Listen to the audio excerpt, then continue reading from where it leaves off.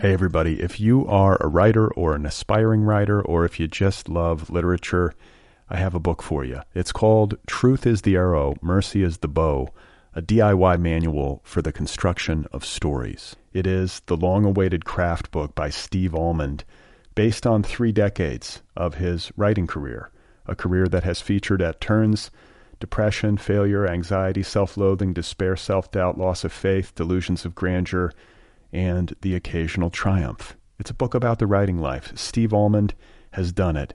He has embraced it, the full catastrophe, and he has lived to tell about it. The Boston Globe says, quote, "This isn't just a book about writing, it's a book about honesty." And Richard Russo calls it, quote, "one of the best books on writing I've ever read. It's also the funniest by a country mile." Once again, it's called Truth is the Arrow, Mercy is the Bow, a DIY manual for the construction of stories by Steve Almond, available from Zando. Go get your copy right now, wherever you buy books. Hey everybody, happy holidays. The Other People Podcast is a listener-supported program. If you would like to show some support this holiday season, you can do that at patreon.com/otherpplpod. That's patreon.com/otherpplpod. Did I say that right? Patreon.com/otherpplpod. Patreon.com/otherpplpod. Patreon.com/otherpplpod. Patreon.com/otherpplpod. Support your favorite obscure literary podcast this holiday season. Come on, you know you want to. Patreon.com/otherpplpod. Chant it like a mantra. Patreon.com/otherpplpod. Oh man, this is annoying. Thank you. Happy holidays. The holidays are annoying. Okay. Thank you. You are not alone. You have found other people. You and I have a friend in common. Every stupid thing that a writer could do, I've done. I think it's really beautiful. Jake did what a struggle, you know? It was incredible. You know, it's like your head exploded seeing what was really there. And now here's your host, Brad Listy. Just one person and just one Hey everybody, how's it going? Welcome to the Other People Podcast. I'm Brad Listy. It sure is nice to be with you. I'm sitting here in Los Angeles, California. I've got Bud Smith back on the program. Bud Smith has a new book out. It is called Work, available from Civil Coping Mechanisms. It's a work of nonfiction. It's about his life, working. Construction jobs. It's about his life growing up on a campground in New Jersey. It's about his family. It's about the way that he works on his writing a novel like over the course of 1,000 consecutive lunch breaks, that sort of stuff. You guys heard some of this the last time Bud was here. He's back. He was just over here. Had a great time talking to him. Good to see him, and happy for him as he publishes this new book. So Bud Smith coming up in just a moment. I do want to address one quick listener note or a tweet I got from a listener named Emma. She says, "Hello, Brad. Glad you're asking for listener questions. I would like to hear about your journey from being the grandson of a butcher to vegan. I just heard one mention of this on the Ben Laurie episode of your show and would love to know more, please."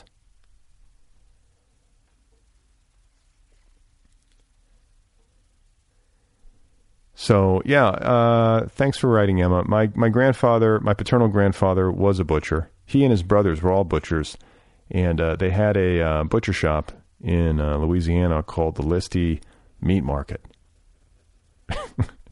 which is defunct. It's been defunct for a long time, but the Listy Meat Market was a thing in the 20th century. And, my grandfather, lots of brothers, they all worked there. They all ate meat 3 meals a day, nothing but meat. And they had very complicated cardiovascular health as they aged.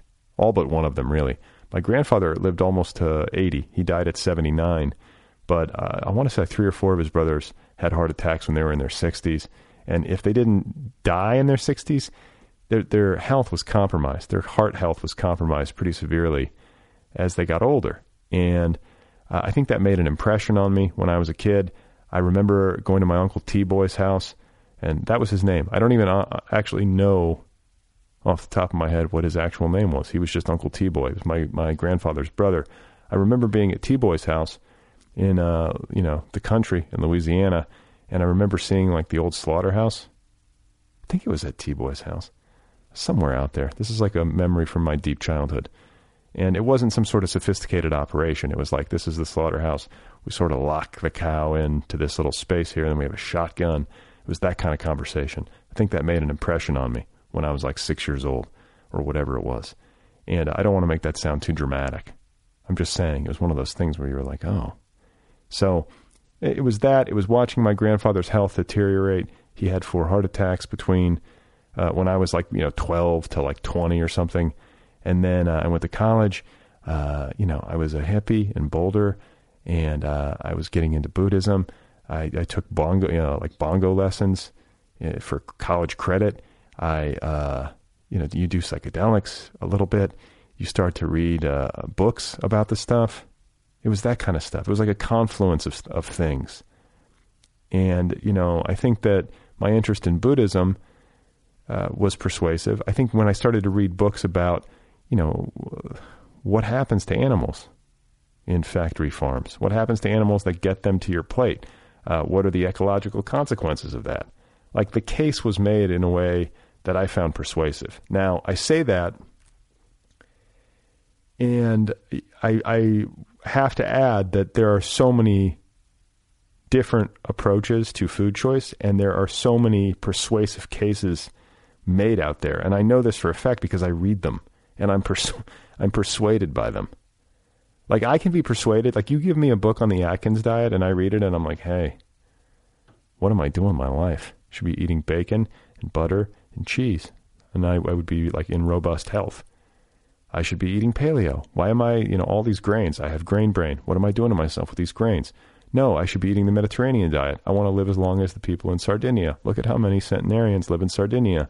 No, what about Okinawa? They eat a lot of fish. Look at that beautiful 104-year-old woman gardening and riding a bicycle. Do you see what I'm saying? It goes on and on. It spirals. It's never ending. At some point, you have to settle.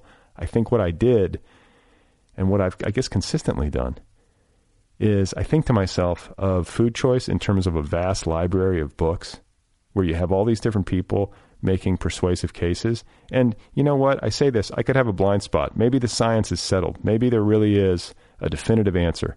Maybe this has all been done and I'm just missing it. But it seems to me that the science is not like totally settled. It seems like there's lots of very intelligent scientists making a lot of arguments and counter arguments, and nobody fucking knows exactly what the most perfectly, calibrated diet is for the human body. And maybe we all have different bodies. Maybe we all need different combinations of foods, and so on and so forth. So what point am I trying to make? I think that when I suss it out, I can get myself all worked up. I can read all these different things. I can feel confused. But then ultimately, over the course of my adult life, I've always come back to like Buddhist monks and nuns. These people like sitting in caves, these calm, sort of like beatific, like, focused together people. And I think of them and like, well, if it's good enough for them, it should be good enough for me. Like, maybe I could be more robustly healthy if I was eating like free-range chicken and no grain and like, Swiss chard. But my health isn't necessarily like the only consideration. Like, what about these animals? They live such miserable lives, these fucking chickens, and I don't want to be a part of it. Now, if I lived in a set of circumstances where I did not have access to produce, I would be a hunter. I would hunt the shit out of a deer with a fucking knife. You know what I'm saying? Like, I don't want to die, but I don't have to participate in this. I live in California. I can go to the store and get all the food I ever need without having to kill any animals in the process. Seems like a no-brainer to me. I don't know. That's just how it worked out for me. I hope that's a decent enough answer to you, Emma. I think that maybe the larger point or the larger conversation needs to be about consumption, because that is, that to me encompasses all sorts of different things that I spend a good amount of time contemplating. It's like, well, what are you putting into your body? Whether it's food, whether it's media, like social media, constantly ingesting social media, constantly looking at the internet, ingesting that, constantly watching television, cable news, whatever it is, you know, anything that you sort of ingest using your senses is a kind of food. And some of it's toxic and some of it isn't. Some of it's medicine and some of it's poison. You know what I'm saying? And so there's that argument or that set of ideas to sort of noodle with. And then there's also the issue of how much to consume. Like, how much is enough? Do I need all this food? Am I wasting food? Why do I want more? You know, all that kind of stuff. It's about consumption. The questions of consumption. Human consumption. The consumption. What is the consumption? When you remember when people used to die of the consumption? I have the consumption. I think we need to repurpose that. We need to, you know, I feel like the consumption is no longer a thing. Or is it still a thing, but we've just renamed it? I don't know. I'm recording this at night. It's late. I'm not, you know, in my normal caffeinated mode. If there appears to be or sounds like, if it sounds like there's kind of like a dreamy quality to my thought process, it's because I'm half asleep. But I'm glad to be here. Emma, thanks again for writing. Hey everybody, if you are a writer or an aspiring writer, or if you just love literature, I have a book for you. It's called Truth is the Arrow, Mercy is the Bow, a DIY manual for the construction of stories. It is the long-awaited craft book by Steve Almond, based on 3 decades of his writing career, a career that has featured at turns depression, failure, anxiety, self-loathing, despair, self-doubt, loss of faith, delusions of grandeur, and the occasional triumph. It's a book about the writing life. Steve Almond has done it. He has embraced it, the full catastrophe, and he has lived to tell about it. The Boston Globe says, quote, "This isn't just a book about writing, it's a book about honesty." And Richard Russo calls it, quote, "one of the best books on writing I've ever read. It's also the funniest by a country mile."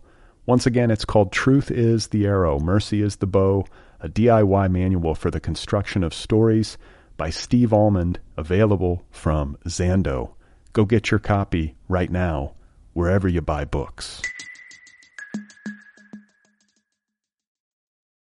And I'm very pleased to have Bud Smith on the program. His new book is called Work. It is available now from Civil Coping Mechanisms. It is a work of nonfiction from Bud Smith. Here he is, ladies and gentlemen. This is Bud Smith. I don't disbelieve anything. If somebody's into something and they're telling me about it, I'll just like, yeah, it's cool. Like, I would probably join someone's cult if they asked, like, talk to me about it. Like, oh, yeah. Scientology, right up the road. You can go sign up right now. Yeah, I had a crazy run-in with the Scientologist years ago here. I mean, everybody does, but I don't know. Did I ever tell you that story? No, I don't know. I can't remember. I don't know if it's like a good story or not. It's just kind of like a dumb story. But what happened was, I was editing this literary magazine, and it was just like a print-on-demand Amazon thing. And I was doing, like, collecting the stories, and there was an art director, and the art director was getting this amazing art. Like, she was, like, getting real deal stuff by, like, beautiful people. And I was just going on, like, you know, Facebook and putting up a call for submissions from, like, my, I don't know, 1,000 Facebook friends at the time. I wasn't even on Twitter yet. And so, like, I was just getting stuff from whoever, and the art director was getting, like, a few things here and there just because she worked in New York City and she had, like, connections to Broadway people and this and that. And one of the submissions that came in, she was a little bit like, I don't know how to say it. She's a little bit more like a schmoozer than me. And she was like, "Oh, we have to put this poem in. It would, like, help my career." And I'm like, "Yeah, I don't care. I don't care about anything." I was like, "I don't care. Yeah, put the poem in." It was a little thing about, like, a blue jay or something. I don't even remember. So the poem got in, and poems about birds, man.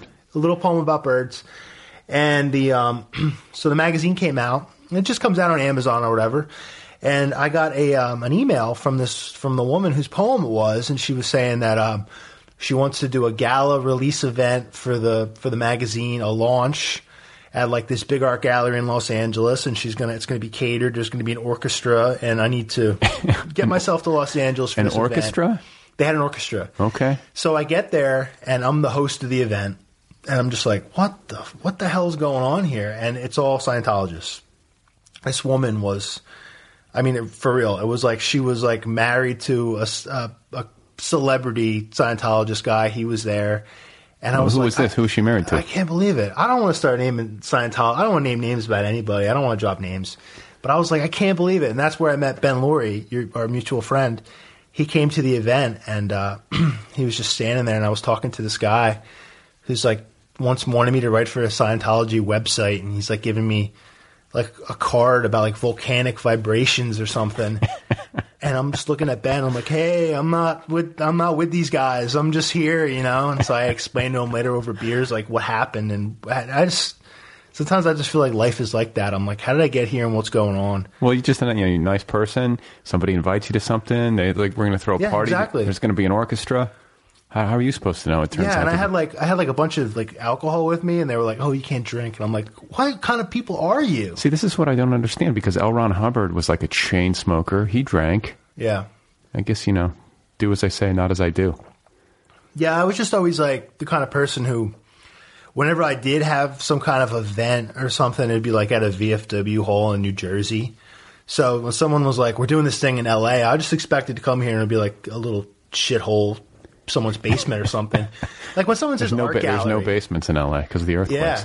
Yeah, true. But when they say like art gallery, like, to me, like art gallery is just like, it's like a joke. I would say my dining room is an art gallery and we have an event there. I get there, I'm like, oh my God, this is a real art gallery with a real orchestra. Like these people weren't lying for once to me in my life, but then they were in a destructive cult. So did they try to recruit you? I mean, did they give you like? They didn't try to like recruit me, but they tried to get me to write for their website. I think they thought I was, I don't know. I think they thought I was better than I was because I hosted the event and I was nervous, so I memorized everything that I was going to read. So I just like. It's one of the only times in my life I've done like a performance of my work where I have had it all memorized and I didn't have to like really look at the paper. How many pages? It was probably like 5 or 6 pages worth of stuff. Okay. I just looked like I had my shit together, where that's never true. But I was just really nervous, I was in nice clothes and I was in Los Angeles, downtown LA, So. Wow. And that's how you met Ben. That's how I met Ben. Did you invite him to there, or was he just there? I did, yeah. I invited him. I wrote to him because I liked his book so much, and I wanted him to let me run a story of his and he told me he didn't have anything, which is so crazy, because I know the guy he has like 1,000 short stories unpublished in a drawer. But I was like, well, no, you should let me publish one because this is for charity, which it was. And then he said, oh, I'm definitely not giving you something if it's for charity because... Well, I don't know, quote unquote, but whatever. But yeah, he's great, man. His stuff's good. I guest edited at Hobart and tricked him into letting me publish something for Hobart from him. So you finally got him. I finally got him. All right. I finally got him. So your new one's called Work. Yeah. I feel like you're really prolific. You write a book a year practically.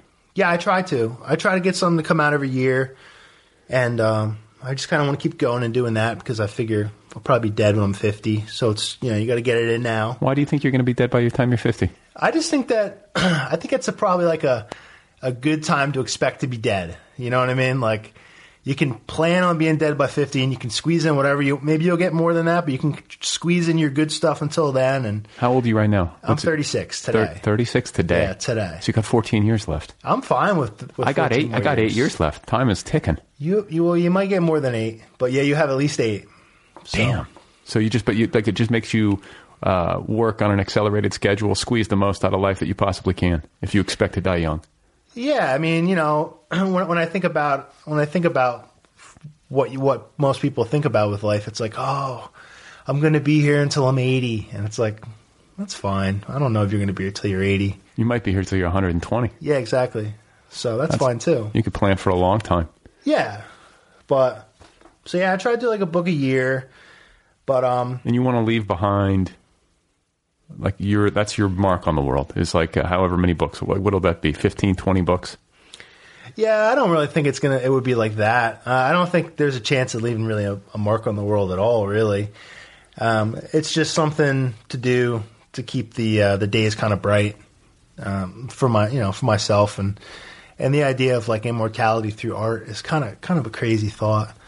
So I don't really do it like that. But the act of writing, like putting these books together, there's joy in it for you. It's fun. It really brightens your day. Yeah, it does, because it's just the best kind of art project I can think to do with my energy that I have after my real day job and stuff. So yeah, or during my day job. Because I remember last time we talked, you were telling me about how you kind of like write on your phone. Yeah. Like at lunch breaks. Like, what's your discipline again? How do you do it? Well, yeah, it seems to be like, since we talked, I still do that definitely, but it's like, things get in the way of writing on my phone. I'll tell you that in a minute, but it's like, usually my like MO is I try to do most of my work on my cell phone just because it's a little computer in my pocket, and I just carry it around, and it's just easy enough just to pull it out and get to work on it. You pretty fast with your thumbs? I'm okay. I'm all right. I mean, I'm like, put it this way, I'm a lot faster than handwriting it and then having to sit down at a desk and try to type it. The other day I was reading something on like Twitter about a girl who was, she was putting up a post about how she had dictated 22,000 words of her thing in one day. And I was like, oh my God. Like, I think when I handwrite something down on a piece of paper, I'll do like probably like 1,200 words, and I'll be like, all right, I'm going to go kill myself now. I'm just not like built for that, for like sitting at a computer and looking at like the old school way that people used to have to do it, where you would have your Hemingway writing something in a cafe in his moleskin with like a pen, and then he rewrites it after that and gets a draft and it sits at the typewriter. Like, I would have never been a writer if I had to do it like that from the beginning. It's horrible. It's like torture for me. But now I'm doing it that way a little bit, because as I'm going, I'm just getting more and more addicted to my stupid cell phone. And it's not so much, the writing is the writing, but it's just everything like Twitter is just distracting, and it's horrible. I just see all like I get sucked into the news cycle and everything, and I'm just like, oh God. I have no idea what you're talking about, bud. I never have that happen. Yeah, you don't seem like a person who cares about things. That's good, though. I care too much. I feel like if I could just disconnect myself, I fantasize about quitting social media every single day. I'm back into that phase. And that's the thing, too. I don't even trust myself anymore, because I go through phases where I like it, then I go through phases where I loathe it. I don't even know who I am. I just want to take a pill to become more of a nihilist. I want to be able to take 2 pills a day, and the pills I can take will make me not care about certain things. Yeah. If I could do that, that'd be great. But I'm usually just, anymore just trying to like not pay attention to things that are going on, especially like it's mostly, the news cycle and Twitter and everything, where it's like I can't actively change these things outside of an election or outside of somebody doing like a fundraiser like you just did. Things I can directly take part in, that's great. But if it's out of my control, I just don't even want to know about it. Spend energy on it. Yeah, I don't want to spend energy on something I can't directly impact. That's why I like making art so much, because I can sit down and I can directly impact this project I'm working on. It's a personal thing. That's why I care so much about my person-to-person relationships with people, because I can become a different person, or they can become a different person, and it can happen. But I feel like something's so far out of my grasp with anything going on in society that's outside of my immediate community of people. I'm just like, I don't know how I can reach you yet. Maybe I think that's what happens when you get enough notoriety. Maybe you have a chance of impacting the way people think in a positive way, or obviously in a negative way. But for just a small individual person, I don't feel like I can give as much of my energy to that as some people seem to do when they're braver people than me in that regard. Sometimes I just like to kind of hang back in the wings a little bit and sit in the shadows and just bury my head in a book still. It's like one of the simplest things that gave me comfort as a kid, just being able to read a book or, flip through Calvin and Hobbes, and it's kind of like some people find that same kind of relief going to church and praying or whatever. I'm just like, I don't know. I don't even know how to impact these things. Yeah. Well, so what your writing process, like if you're on you prefer to write on your phone, but that's starting to get distracting. So now you're going to a more traditional, like sit down at the laptop or whatever. Well, yeah, like what I've always done and what I still do is ever since I've had a smartphone, I try to write on the smartphone if I can, when I can, wherever I am. So if I'm at work and I have a little bit of time, I'll write on my cell phone. And what I just try to do is just try to tell myself, all right, so I got 25 minutes here. I'm just going to only write. I'm not going to dick around and click around on any other apps or look at anything else. And that generally works. But what little program do you use? What app do you use to write? I just use the Notepad. Oh, you do? Like the one that comes with the phone? Yeah, and I'll just email it to myself at the end of the day, and then later on I'll edit it on the laptop when the whole project is pretty much done. So it's just kind of like generating a first draft. How messy is that first draft? They used to be really bad, but now it's okay. It's all right. Like, do you go into it with like an outline in your head, or have you written down like a structure for a story or narrative, or is it something that you make up as you go? Like, do you know what I'm saying? Yeah, I know what you're saying. Each project is kind of different, where it's like, for instance, if we want to talk about this book Work that I just did, was a memoir. I was writing it as a column, and I knew every Tuesday I had a piece going up for a column that was like around 1,200 words. So I was writing it on my cell phone. And it was like coffee fiction? break. This was the first time I was starting to write memoir, creative nonfiction memoir. So what I was doing was I was writing it on my phone, pretty much on coffee breaks on Tuesday morning, and then I would have until the end of lunch to have it, a first draft, going through it with a second draft, and then I would go and I would post it on the website, and it would be live. So it was just like a one shot, one kill, one day, get it done kind of thing. But an enforced discipline. Yeah. And that was how this book came about, just by doing that for a year. And sometimes I would just get I would turn into a chicken shit, and I'd be like, I don't have an idea this week, so I'm going to interview Scott McClanahan, and we're going to talk about his jobs. Or I'm going to interview Elle Nash, and we'll talk about her jobs. And then I would just try, I would try as much as possible to have the idea for a piece, and I would try to get it done on Tuesday, just so I could get it going. Because, I don't know, I like doing work like that sometimes, where there's a deadline that kind of gets almost imposed on you, and you need to do the thing out of desperation. I think something really magic happens, and I don't think, for instance, like with these columns, it became a book much later, where even the idea of it becoming a book, of just starting to put all the pieces together, copy and paste them into a document, and then just looking at it and saying, oh, okay, I can see where there's things that need to connect these pieces together to turn it into, to tell like an arc of an actual story, actually make it into a book that people can look at and say, okay, I see what is going on with this. It's just not a mishmash, which is like, sometimes I'm a little worried about making work that's just too scattershot. Well, that's kind of what I was getting at, because like I'm in the same boat. I think a lot of writers are starting to work on their phones, especially if they have day jobs and they're trying to squeeze it in whenever they can. Yeah. Or you got families or whatever it is that's keeping you from having like really concentrated time. But the problem is that like I don't know what I'm getting. I'm trying not to self-edit for the first time ever on an early draft. I'm just and I'm dictating by voice a lot of the time while I'm driving and shit. How does that working out for you? Is it like, I have no idea. I'm scared to reread it, but it doesn't feel cohesive. Like I don't feel like I'm operating according to some plan. Like I'm just letting myself communicate into my phone.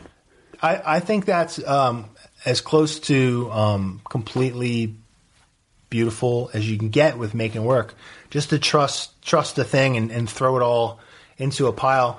And then just, what I like to do is, like a good example of that was I just wrote a novel where I'll talk about like doing different projects a different kind of way. Like Work was done as a column for a website on a year, and then it got through actually sitting down with it and making it into a manuscript, and it became a book through doing multiple drafts of it like that. So it was like, throw everything into a pot and then later figure it out, which is cool. That's usually my way I like to work if I can. But every once in a while, I just I feel like, all right, I don't want to like limit the way I'm going to try to do a project, so I'm going to try to do something completely different than what I usually do. I don't want to just be like a one-trick pony with how I work. So, I mean, my work, when you read my project, you might say, oh, this is a Bud Smith book. It's the same as his other crap. But to actually make it, I like to make it like a new, fresh experience. So this one I just wrote, it's a novel, and it was written. What I did was what do you mean? Which one? It's not out yet. Oh, okay. I just wrote it. There's a second draft of it now, and I wrote it in about a month and a week, so about 5 weeks. How many words is this thing? It's about 75,000 words. In a month? Yeah. Jesus Christ. But this is how I did it.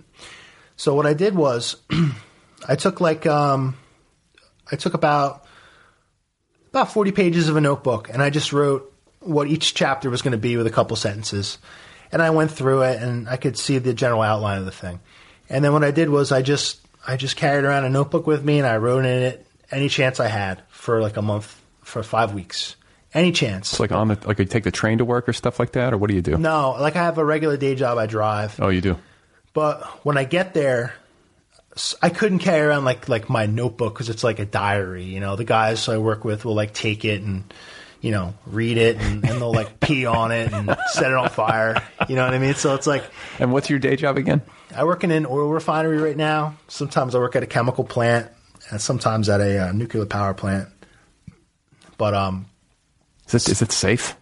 No, no, it's not safe at all. It's very unsafe. But it's fine, whatever. So how I wrote the novel was I had the little outline and I carried the notebook everywhere. But when I went to work, like I said, I was just in the heat of the news cycle and I couldn't concentrate. So I was like, I'm just going to write on loose leaf paper. So it's like such basic bullshit. It's like, why wasn't I doing this before? Like I would just take a couple pieces of notebook paper and I would sit there and I would just write on them.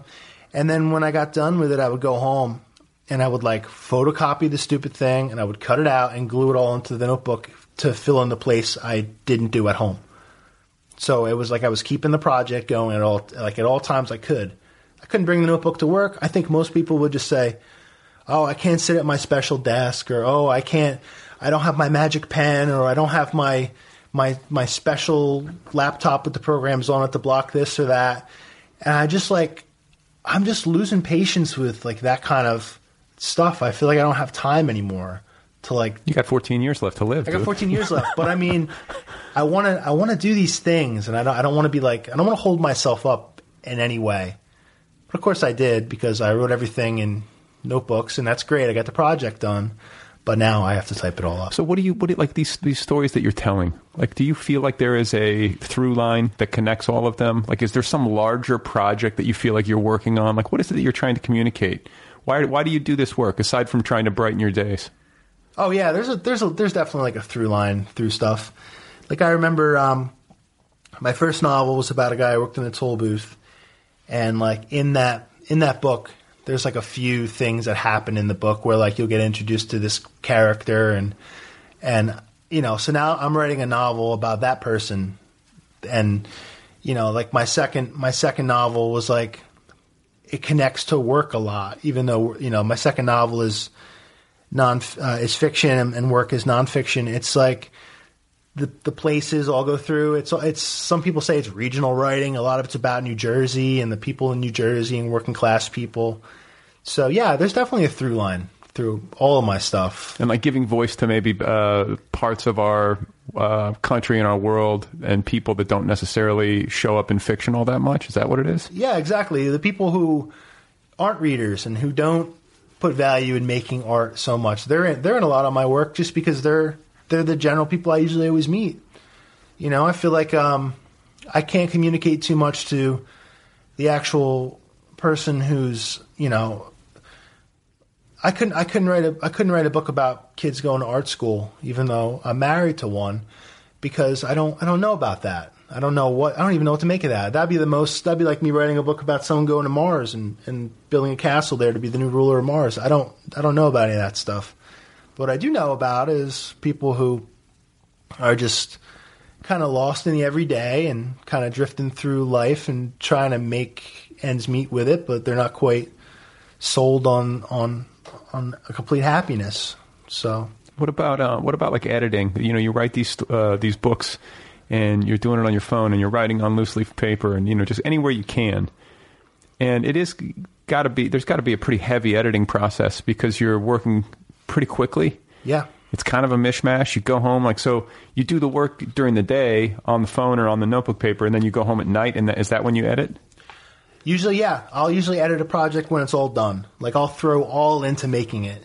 I'll go on, like, almost like a binge of making specific projects. I'll go on an all-in binge of getting that draft done, getting the thing together, meeting some strange self-imposed deadline. And then when it comes time to edit it, I'll try to set up some kind of deadline where I have to have it edited. I'll try to get someone interested in the project, even if that's particularly not going to be someone who's putting it out, let's say. I might, send you an email. Hey, Brad, I just finished writing this novel. I want you to read it. I want to send it to you by Christmas Day. Put yourself on the hook. Put myself on the hook as much as I can for all these things. And, I'll set up readings in the city where I'll just know that, okay, I'm setting up this reading to go and read this short story I want to write for the reading.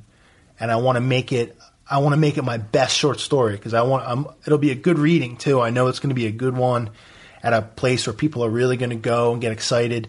And it just gets me like all amped up to try to write like my best short story. Do you entertain any dream of supporting yourself with your work? Yeah. Is that something is that something you're shooting for?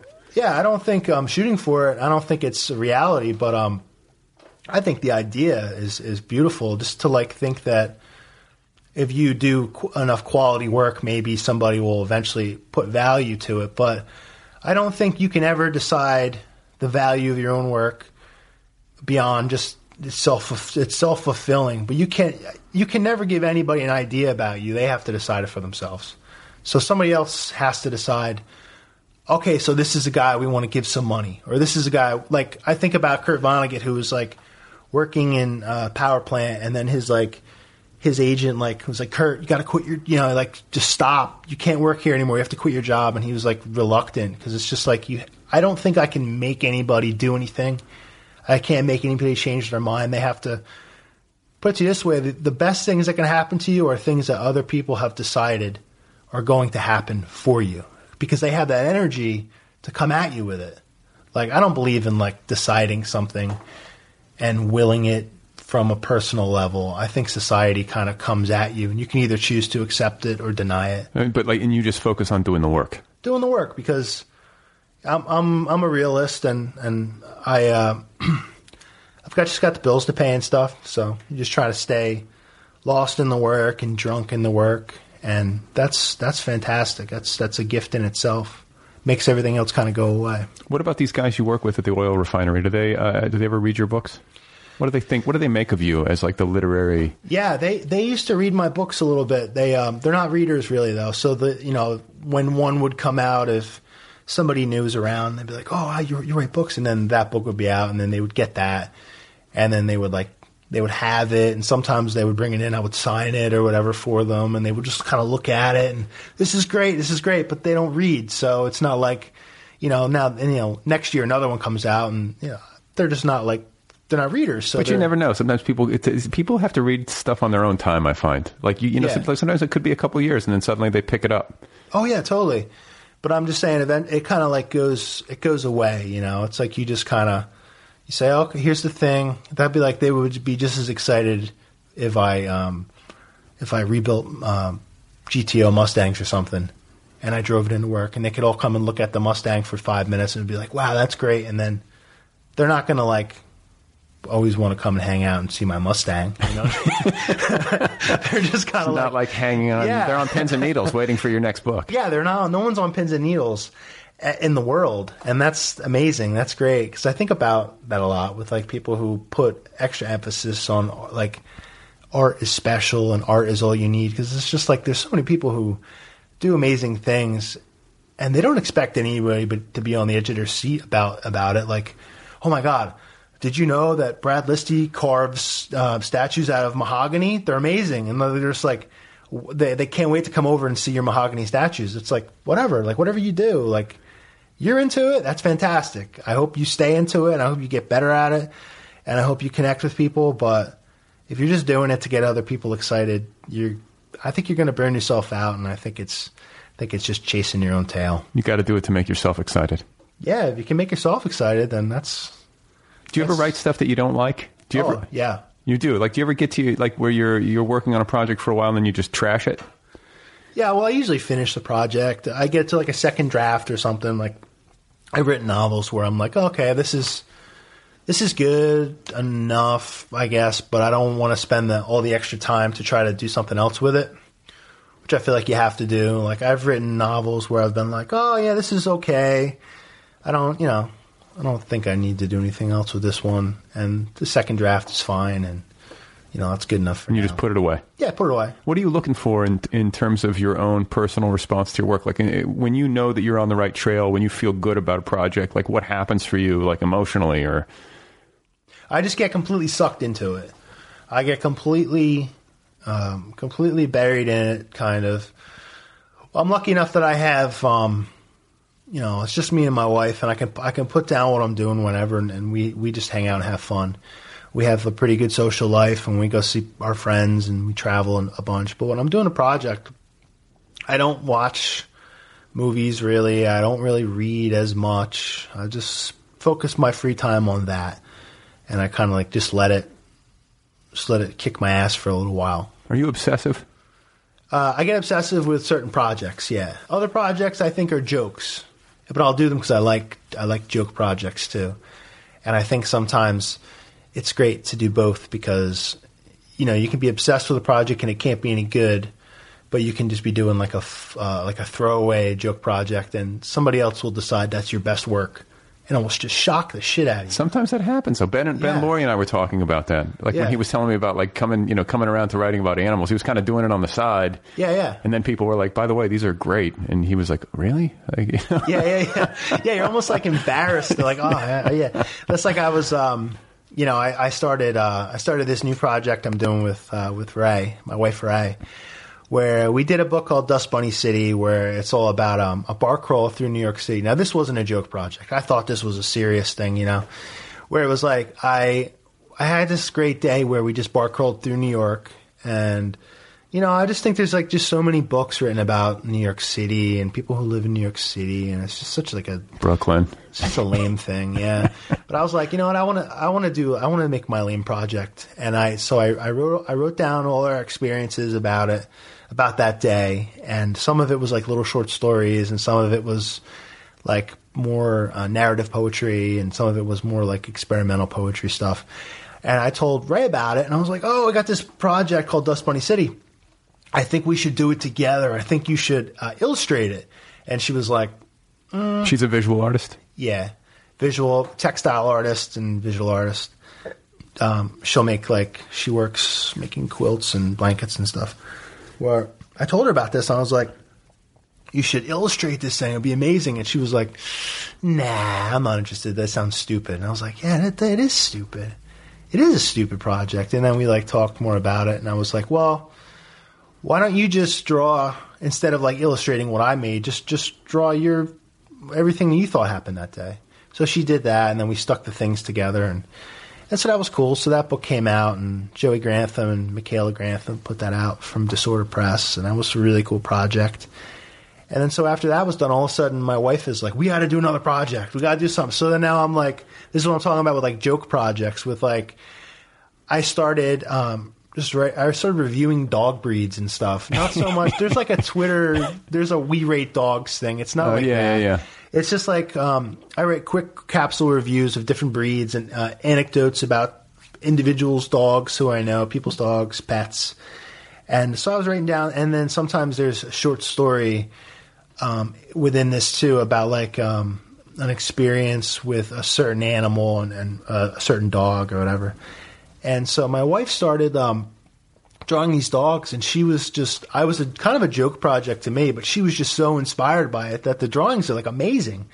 She's just gotten so much better. She'll tell you this too, just by like having this project. And now like the art is so good. I'm like, oh fuck, I gotta like do a good job on this now. So it's become like a project that when I show it to people, they get really excited, and I think it's, it's going to be like a good thing, but it just came out of like almost like a.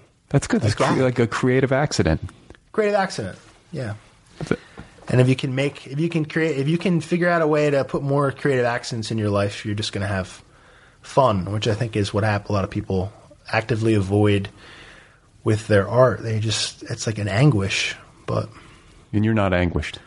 Oh no, I'm not anguished by art. Art's cool. I'm anguished by other stuff. What are you anguished by? I'm anguished by, like, just getting a little older and, like, getting allergies and stuff, which I never thought would happen to me. I was like, oh, man, people with allergies, I can't believe they're complaining about that. I'm like, damn it.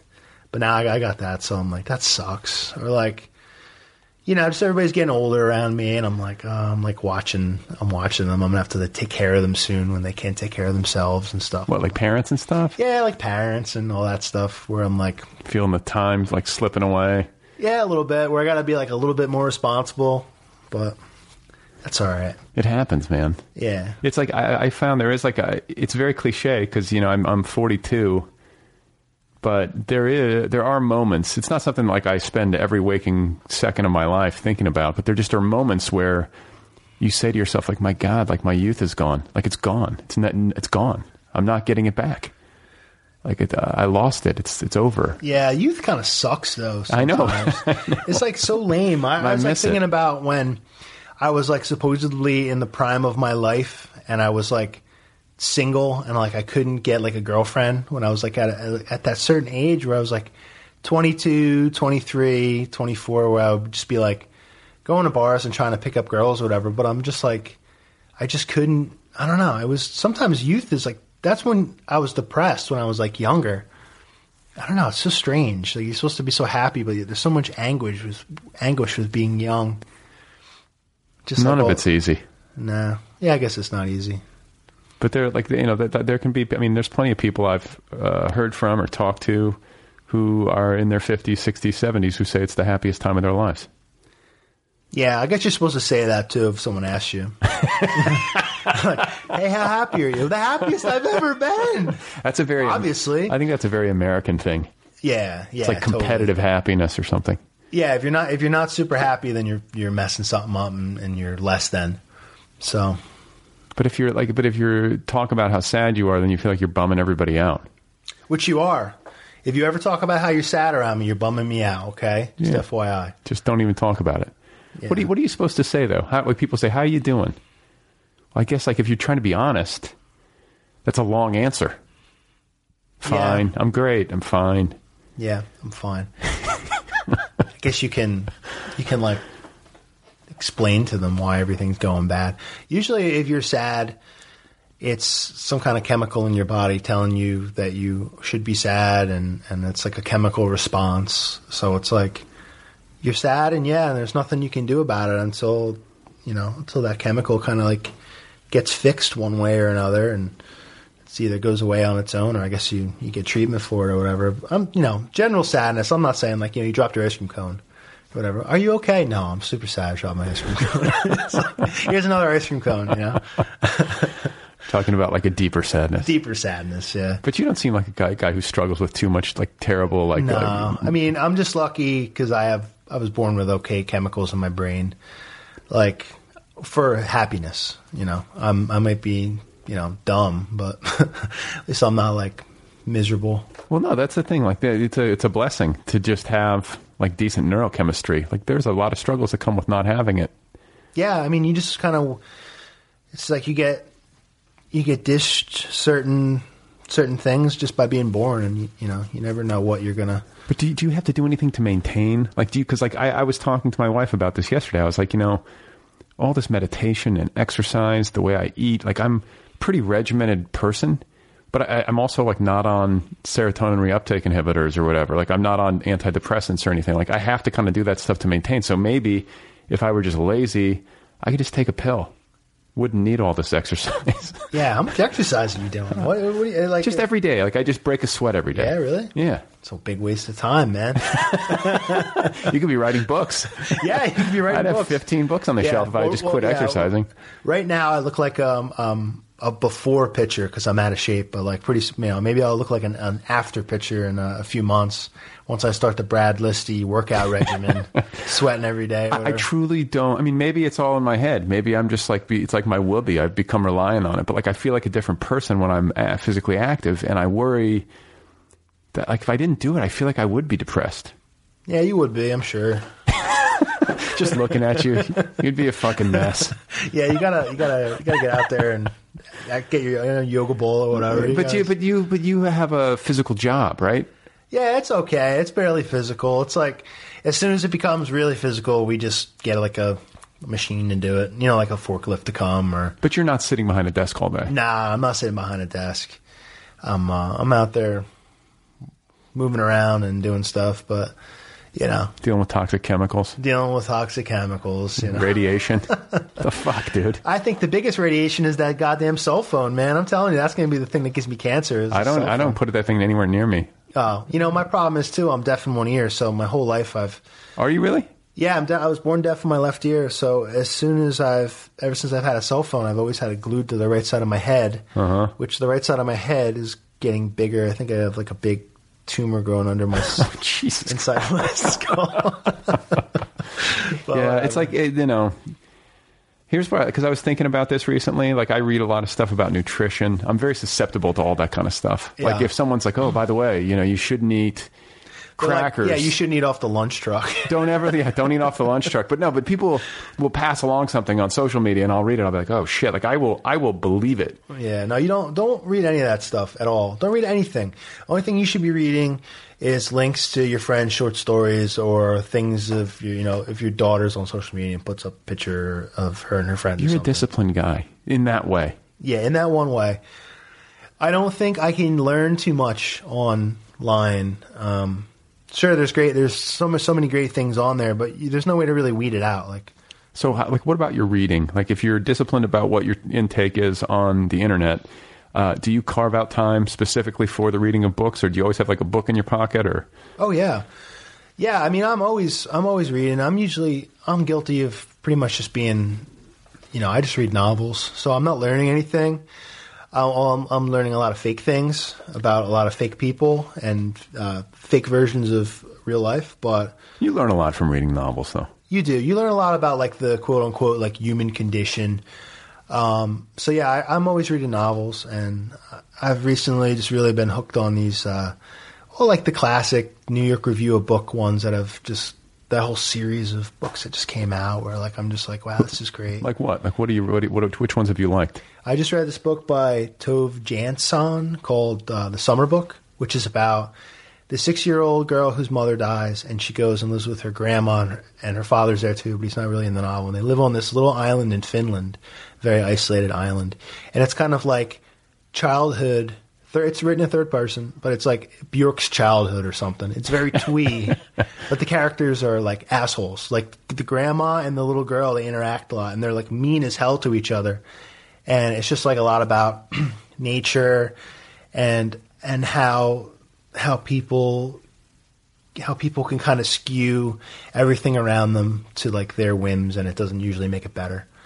So I don't know, just like things like that. I just read a great book called My Dog Tulip, which is about this man who gets this German Shepherd in like 1939, I think, in London. It's like right during World War II, and he just like hangs out with this dog, and they run after the war. They run errands, and he takes the dog to go to the bathroom, and it's like. Wait, he takes the dog, so the dog can go to the bathroom? Yeah. Oh, okay. He doesn't take the dog to the bathroom while he goes. Oh, yeah, no. He'll just, like, walk the dog, and they'll run errands, and, like, the dog's not on a leash. And it's just, like, an amazing book about a memoir about this dog. I don't know. It's just, like... That's not an easy book to write. Because I like, you have that thought. Like, I want to write a book about a dog. Dogs are great. Yeah. But, like, how do you do that? And, like, I've heard people, like, I want to say the Coen brothers had, like...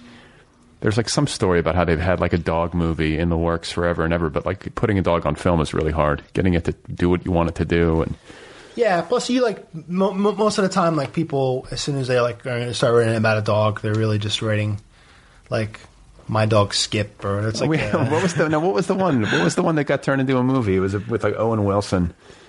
It's all about the like golden retriever. Oh yeah, he's like a golden retriever, and which is perfect for Owen Wilson because he's just so stupidly excited about everything. Wow, I'm a golden retriever. Oh, this is great. It's like, shut up, Owen Wilson. What about other forms of art? Like, are you a person who listens to a lot of music?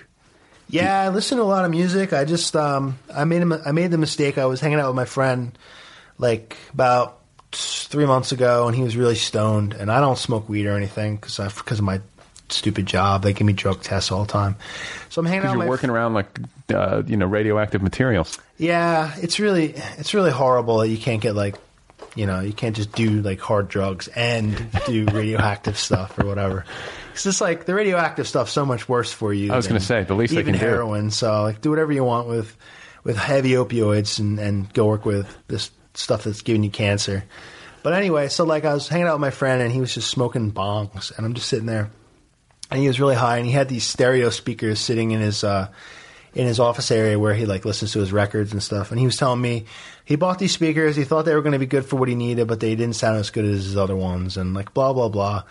And so he pretty much gave me these speakers for like $20 and I was like, oh, that's cool. Like whatever. So I took them home and I plugged them into my, my equipment that I had, which is just like Bose, like regular like computer speaker things. I was trying to get it all to work, and I was trying to plug my record player into these speakers, and there's no phone. Anyway, long story short, what wound up happening was I get these $20 speakers, and then it turned into I had to buy a stereo receiver, I had to buy a preamp for the record player I had. Then I plugged it all in, and the record player I had was a piece of garbage, so I had to buy a good one.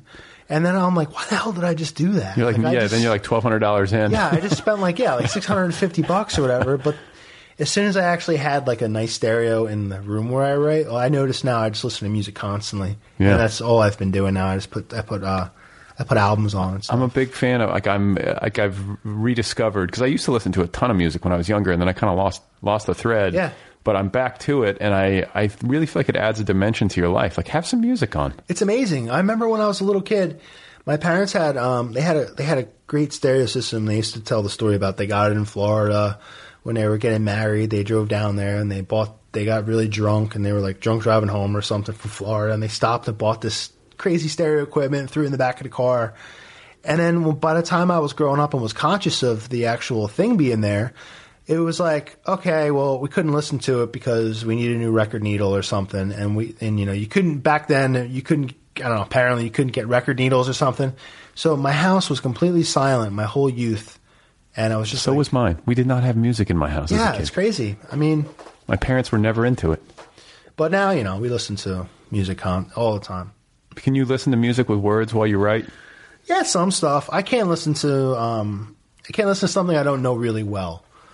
I have to put on something that I know by heart, and then it just kind of it's there, but it's not distracting.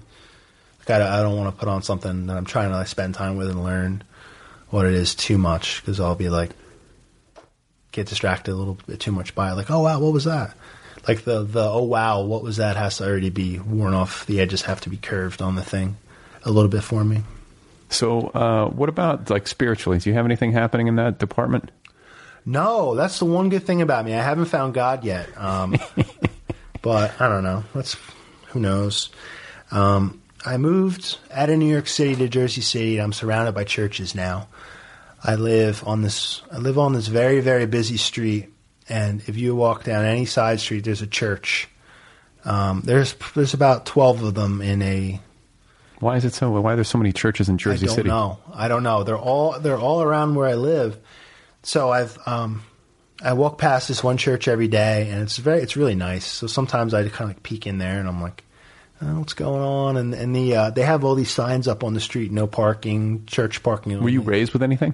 No, I wasn't. We weren't religious, and I don't know. I'm a little interested in those stories, the biblical stories, where I'm still oh man, I wish I knew all those, but I really don't want to go and hear them there. I just want to I don't know. Somebody's got to send me the illustrated Sodom and Gomorrah or whatever. That could be your next project. You can collaborate on that with Ray. I'll review all the biblical tales. Give them stars for what I think of them and stuff. So what do you think happens when you die? Do you have strong feelings about that?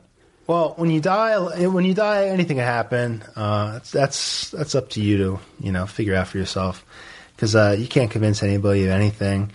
No, but just what do you think happens? Yeah, what do I think? Sometimes I just think nothing happens. It's just so crazy to me to think that there could be an afterlife when I think about all the living organisms on this planet and how there would have to be an afterlife for everything. Especially when like when people start talking about heaven and it's like, oh yeah, it's just heaven just for humans or whatever, and it's like, okay, so there's no dogs in heaven, or there's no there's no blades of grass in heaven. It's just humans and what, plastic? I don't really understand. Like, everyone just with their water bottle. Yeah, everybody's just got a water bottle. I don't understand like how, so if everybody dies and goes to the same heaven, what's the point of that too? It's like you have like ants that died and went to your heaven, or I don't know. So it's like the whole afterlife thing to me just seems like too complex to even like worry about. So I default mode to nothing happens. You're just gonna die, and hopefully you're gonna die when you're 50. Make it to the ripe old age of 50. Yeah, exactly. Yeah, just like you're like 49 and you're like, all right, this is it. But like, whatever. That's all bullshit too, of course. As soon as I'm like 48, I'm going to be like, it's always been my dream to live to be 80. Yeah. So who cares? It's just a bunch of bullshit. You just talk shit your whole life and then disappear one day. Well, but it's good. It's good. I think there's something to be said for trying to live with a sense of immediacy, like trying to like round down, because everybody always does. You're right. Everybody, you talk to people, they're like, I think everybody sort of tells themselves, like, I'm going to live to be 100. I'm going to be the one. But you're like, no, I'm going to get to 50. And maybe you have like a greater sense of urgency in your life. You get something from it. Yeah, I got a lot going on. I don't have time to live to 100. Too busy. Plus, it depends what the quality of life is. Like, what if the last 20 years you're sort of like a, invalid? Yeah, I've never seen anybody who's like 80 years old like slam dunking. So, but there are people who like well into their 90s, or even some centenarians who are pretty vivacious. Yeah, that's true. But that's got to just be genetics, right? Yeah. They got cursed to live to be 90 years old. Everybody they know dies. Yeah, and they're just like still writing beautifully scrolled letters to their friends. Please come and kill me. help me in like beautiful cursive. Well, I want to say my grandmother lived to be into her 90s, and she was sort of ready. She so many people. Yeah, it's gotta be like that. Like you just wake up like, all right, who can I convince to just hit me with their car and make it look like an accident so nobody feels bad? Yeah. So socially, it sounds like you have like a pretty good social life, which is not always the case with writers. Like you get out, you said, and see people on a regular basis. Yeah, even though you're doing all this work, you're working a day job, you're writing a book a year. That's a lot in and of itself, and you're married, so it's like, well, what you just make plans with people. That's what I think you have to do. If you're going to be social as an adult, you've got to really work at it. Yeah, you got to like force them. You got to force them to see you, which is fun. It's fun to force people to do stuff. You say force, but then as soon as they're like locked into it, everybody just needs a little push to do something social with you or around you. It's like, there's just so many reasons not to even go out of the house anymore with like, you can stream any movie from my TV now. I can't believe that. I didn't have to go to the video store and rent a crappy movie anymore. I can just push a button and it's there. But, yeah, I mean, like basically what my approach to making an art project is I really don't work on it for more than 2 or 3 hours a day, whether it's writing it or editing it or whatever. So, I'll come home from work and I might have a little bit of time to mess with it. I might have an hour and a half or 2 hours, and then she's going to be home and we'll just go out and we'll do something. We'll go meet up with people or whatever. Or if I know I have to come home from work and I'm going to take the subway somewhere, I'll write on the subway for a little while on the way to see people, just to kind of keep the project moving along. I think that's mostly what it only is. It's like so easy just to delay a project and kind of like lose the momentum of it just because sometimes it's annoying. It's so annoying to have to like be working on this thing. You just want it to be done. So, okay, so this is a question I have then. If you're working in these short bursts and you're working on your phone and it's kind of, it's loose. You're letting your what is it? Is it your subconscious mind or your unconscious mind? You know what I'm talking about. You're kind of letting that mind do the work. Yeah. And you're putting it all down with the idea that you're going to fix it up later. Yeah, I'm going to fix it up, but also the more time I spend with actually making the stuff, I just kind of like try to make my first drafts as good as I can. As good as you can. As good as I can without, slowing myself. But if I were to read one, would it make any sense? Yeah. I mean, when we're done with the interview, I'll show you what I wrote last night or whatever on the. But I mean, like the individual pieces, like the individual day's work, I could see making some cohesive sense. But does the whole thing, is there a unity to the whole thing? Are you really telling like a story that I could follow? Or is it something that you put together in the edit? I think you could follow along. Like right now I'm writing, but also my work is kind of changing right now with the memoir I did work. I'm starting to do telling stories nonlinear, which I find interesting for a lot of reasons, especially writing a memoir, because a lot of times you'll be writing about the past and you'll be writing about what's happening to you right now. And those two things kind of, they catch up with each other. One gets ahead, one slows down. And while you're living in the present, your past just kind of, you're thinking about that too. So it's all happening kind of like in a kind of cohesion. So like it makes sense to me to write a memoir jumping around in time. Just for some reason, it just feels more natural to me. It's the way memory works. And that's the way memory works. Yeah. And that's the way I think a lot of people actually live their lives. So when I did work, it would, and it's the way that's laid out too, the book doesn't really give you a total, it doesn't tell you like the date and then you'll read the piece. It's just kind of like, it goes through one anecdote or one story and then it jumps to something else and it's another anecdote, and it might be something from when I was 11 years old mowing lawns, or it might be something from the next thing might be I'm like 32 years old working in a nuclear power plant, and it all just kind of jumps around. So I've been following that. I'm writing another memoir with more of my my stories from childhood with me and my little brother, where we would just get in like these really violently fun things we would do as kids, just destroy stuff and stealing my dad's Playboy magazines and then lying to him about who stole them and just, and like framing each other for things. And so jumping around in time and writing like that, if you're thinking about a project, even like a novel that you're working on, you don't have to write it in order. Okay, so how do you know when you're done then? Like, at what point do you say, okay, I've got enough of these days, like, at work on the loose leaf paper or on the train, typing into my phone? At what point do you say, okay, I'm done, I'm ready to edit? You just got nothing else to say for a while. You just have that feeling like, okay, I'm out of things to say with this. And if you're the type of person who never knows when that is, you just have to set a hard deadline. You have to say, I have, maybe I'm ridiculous where I say I'll write a first draft of a novel in 45 days, something. I like to set those things up. That's a little ridiculous. That's a little excessive.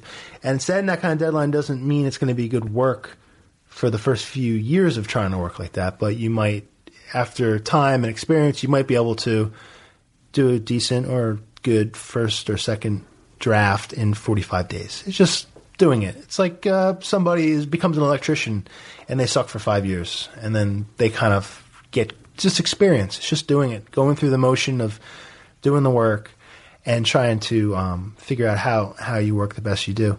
So I decide when I'm done, just nowadays, a hard deadline, or I just peter out and decide I'm done talking about this now. I have nothing else to add. And I also know in the back of my mind that my favorite part of a project ever is wrapping it up with a second draft and trying to get a publisher on the hook to put it out. And then once the publisher puts it on the hook to release it, I love to do this thing that I call connecting the dots, where I'll go through my manuscript and now if someone's interested, they're going to put this book out, where I'll be like, okay, cool. So I got these people who are behind the work and now I can do whatever I want to it because they're not going to say no now. So, I mean, they might, but you can delete things, move things around. You can just go crazier. At that point, I go crazier with the project. If I have somebody attached to it, I just go bonkers with it and I try to squeeze things in there I shouldn't say or I shouldn't do, things to make it more of a viscerally exciting experience of reading a book, because I think you really have to sell people with reading a book anymore. You can't just...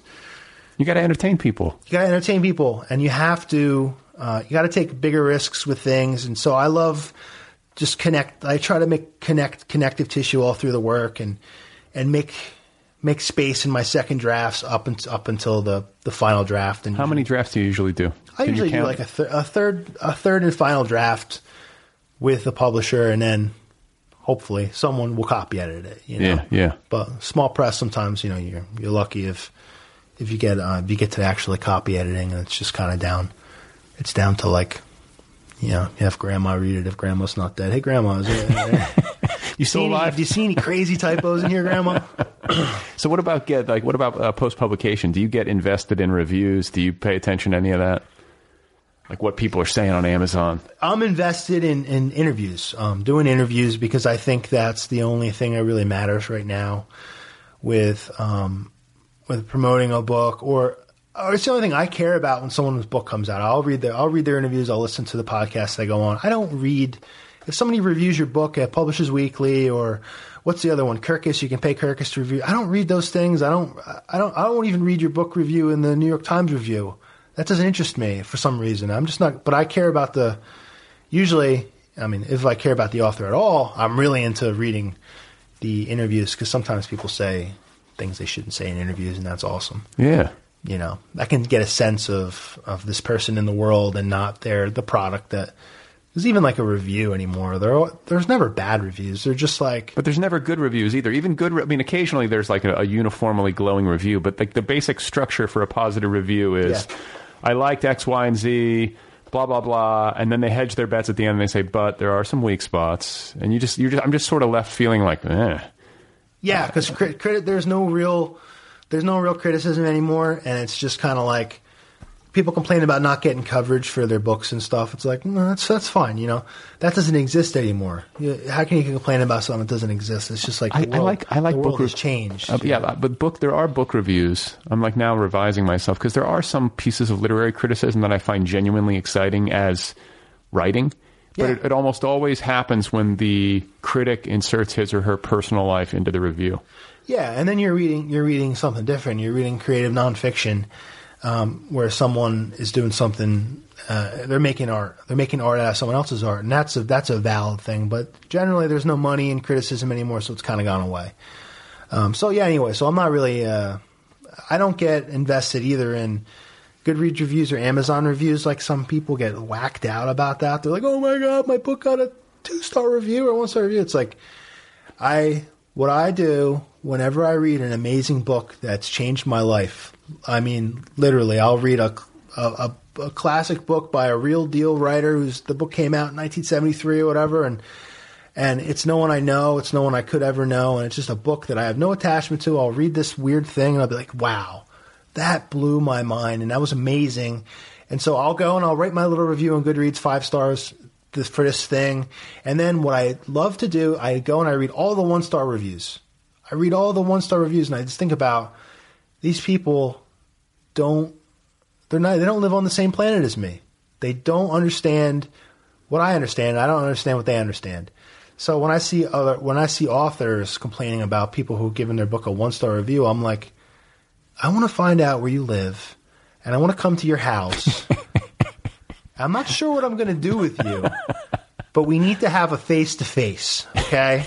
It just drives me crazy, because it's like, I don't know, you'll see like these people get so hurt. They get so hurt by other people who don't like have a fully formed idea about what art is, and they'll give you a 1-star review, and it's like, let it go. Who cares? Because here's the weird thing. Like, you probably have you have a lot of writer friends.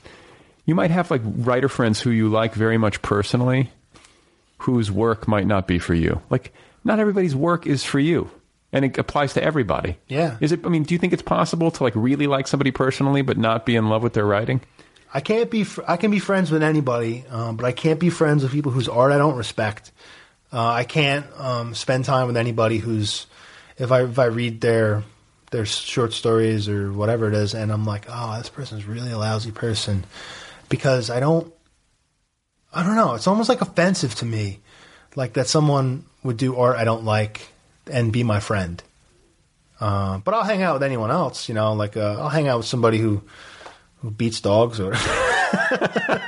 But if you write a shitty poem, you're dead to me. If you write a bad poem, I'm going to hang out with the guy who drowned the kittens. No, I don't know. But you don't seem like somebody who's like super damning in your criticism. You just mean that the art has to come from the right place. It can't be. I'm the worst critic in the world. That's like I complain about criticism going away, but I didn't really complain with a capital C because I'm not a critic. I'm just like, I usually enjoy stuff, or I try to find a way to trick myself into thinking, oh, that was better than I thought, so whatever. I mean, it's like, I'm kind of jealous of these people that are like, really, they can tell you why something's bad and then they can explain it. They can give you like the theory behind why it sucks. I'm just like, I just have like a gut feeling that sucked. I just can't write 6,000 words about why it sucks. I just have, exactly, yeah. It's just like most of my Twitter. I have a diviner rod that kind of like went kind of crazy towards that thing that tells me it sucked. So, do you like writing nonfiction as much as you like writing fiction? Do you have a preference? Well, it seems like I like not writing nonfiction as much as I like fiction, but I'm not sure yet. It's kind of new to me. I think I like it. I'm not sure. I've been writing the fiction longer, and that seems to be like, you have to use your imagination more. So something different happens when you do that, where like you just can do anything and you can tangent off. But I'm finding you can do that with nonfiction too, in a way. My big thing is like, I was talking to somebody the other day who has a literary agent, and the agent was like talking to this friend of mine about how they have to write a beach read. And the friend was telling me, so the agent's pretty much like, I want a beach read from you, and until you write a beach read, like, we don't need to talk about any of your other projects. Just give me a beach read. Uh-huh. So the friend was saying that she was like really like I don't know, like healthily upset about it or whatever. I think you should write a beach read, bud. That's what I said. I said, well, if someone told me to write a beach read, I would write a beach read. You should write a beach read. I really should. You should call it beach read. Beach read, yeah. And I would, but how I like to think of art is I like to think like we're talking about the difference between fiction, nonfiction. Even like you want to throw a beach read in there. You want to say, somebody told me they want to read a science fiction novel from me one day. I said, I'm probably going to do it one day if it becomes a joke enough to me, because I think it's amazing to try to like, and this goes for a lot of, it ties in too with like, I read a lot of people upset about like submission guidelines and this and that. Like they want something from you and you have to give it to them in the box that they want it from you in. And it's like, all that stuff is a joke. Saying somebody wants a beach read from you is like, you can twist that into something to give to them, and they don't even know what they want until they see it. You just have to give them something that maybe they don't even know they want yet. And if the label on it says beach read, that's fine. Or if like this literary magazine wants to read a short story that's going to transcend the boundaries of human existence and change the way you think about life, death, and everything, it's like, what the hell does that mean? All you have to do is give them something that they don't know they want and do it in a way that you don't even know what the hell you're doing either, but it's just your thing. You have to just do your dumb thing. I sound like I smoked weed. Maybe I should. I think you should write a try, like sit down to try to write a beach read. I think that would be a fun project. Yeah, I guess a beach read is just like, it's someone saying it's like it's a lame project. They're like, I need you to write a lame project. Just until you can deliver a really lame project. Something somebody wants to read in the summer on the beach. When I was younger and better looking, I went to, my wife had she had a thing with this one job she worked at where she could get to go to conferences and like learn things, and they would be like actively into her just going and studying different things and learn different things. And she would have like a credit per year of money she could spend to go do conferences and stuff. And the one year she told me, she's like, oh, there's like this agent conference where you go and they do like, you learn how to pitch your novel and do all this stuff. And so I went to it, and it didn't cost me any money, and it was great. And it was the most desperate people you've ever seen in your life. And they were all ravenously shoved into this this ballroom or whatever at a Radisson in New York City, and they were just all frothing at the mouths and trying to learn how to write the next big, whatever the next big novel is going to be. Next big beach read. The next big beach read, or or whatever it was. And I just remember I talked to this agent, and she said to me, because you get your like speed pitch thing, you know, she was like, okay, what's your elevator pitch? And I was like, I don't know. My wife, like, she had this, I don't know. I don't really have one, I guess. And she's like, you're very handsome. You should write a romance novel. And I was like, I should write a romance novel. I want to read it. Still, yeah. If I get back in shape and I look good again, I'm going to write a romance novel. Right now, I'm not attractive enough to write a romance novel. Come on, man! You have 14 years left to live. You look good. If I get all cut up again, I'm gonna write some sexy stuff, and it's gonna be great. Just because that one weird literary agent told me to. Well, listen, man, it's good to see you. It's good to see you too. Yeah, and congratulations on the book.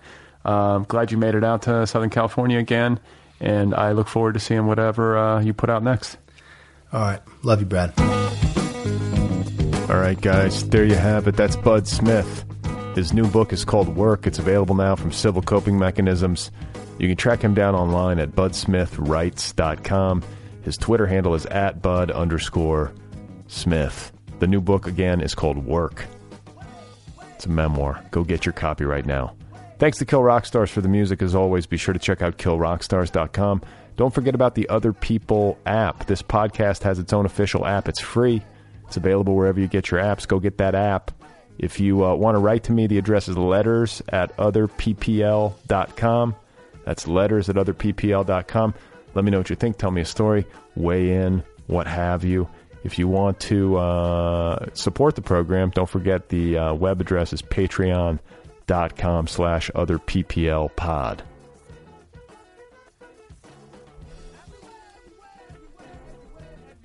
So I've been second-guessing myself. I was getting my head ready for these closing remarks, and I was thinking back to the monologue. It's like whenever I have this conversation about food choice, vegetarianism, whatever, veganism, whatever, or anything that I feel like I spend a lot of my time thinking about, religion, Buddhism, I find myself in this sort of like apologetic mode almost, or like wishy-washy mode, or not wanting to come off seeming like a proselytizer, which I think is a good impulse. But I'm second-guessing myself. Like, was I too wishy-washy? I feel pretty comfortable with where I am. I like the choice that I've made. I don't spend a lot of time like... I guess you always should sort of be questioning, but I don't spend a lot of time like in a self-critical mode about it. Maybe a little bit of doubt here and there. Anyway, I think the larger point about consumption and thinking deeply about patterns of consumption, what to consume, how much to consume, what that consumption does to us, both individually and collectively, the way in which we're all interrelated, people, animal, mineral, plant, the way the consequences of our actions apply to the collective rather than just ourselves, and so on and so forth. I think those are very good things to be thinking about. It's good to be conscious of what you're consuming. And, I'm saying this to you, but I'm saying it to myself as well. It's also very easy to go on autopilot. We all do it. Look at me on Twitter. You think I'm sitting there in a state of like heightened consciousness 100% of the time? A lot of that is just unconscious. Dopamine, whatever you want to call it. It's very easy. It's default mode. I got to improve. Everyone's got to improve. Okay.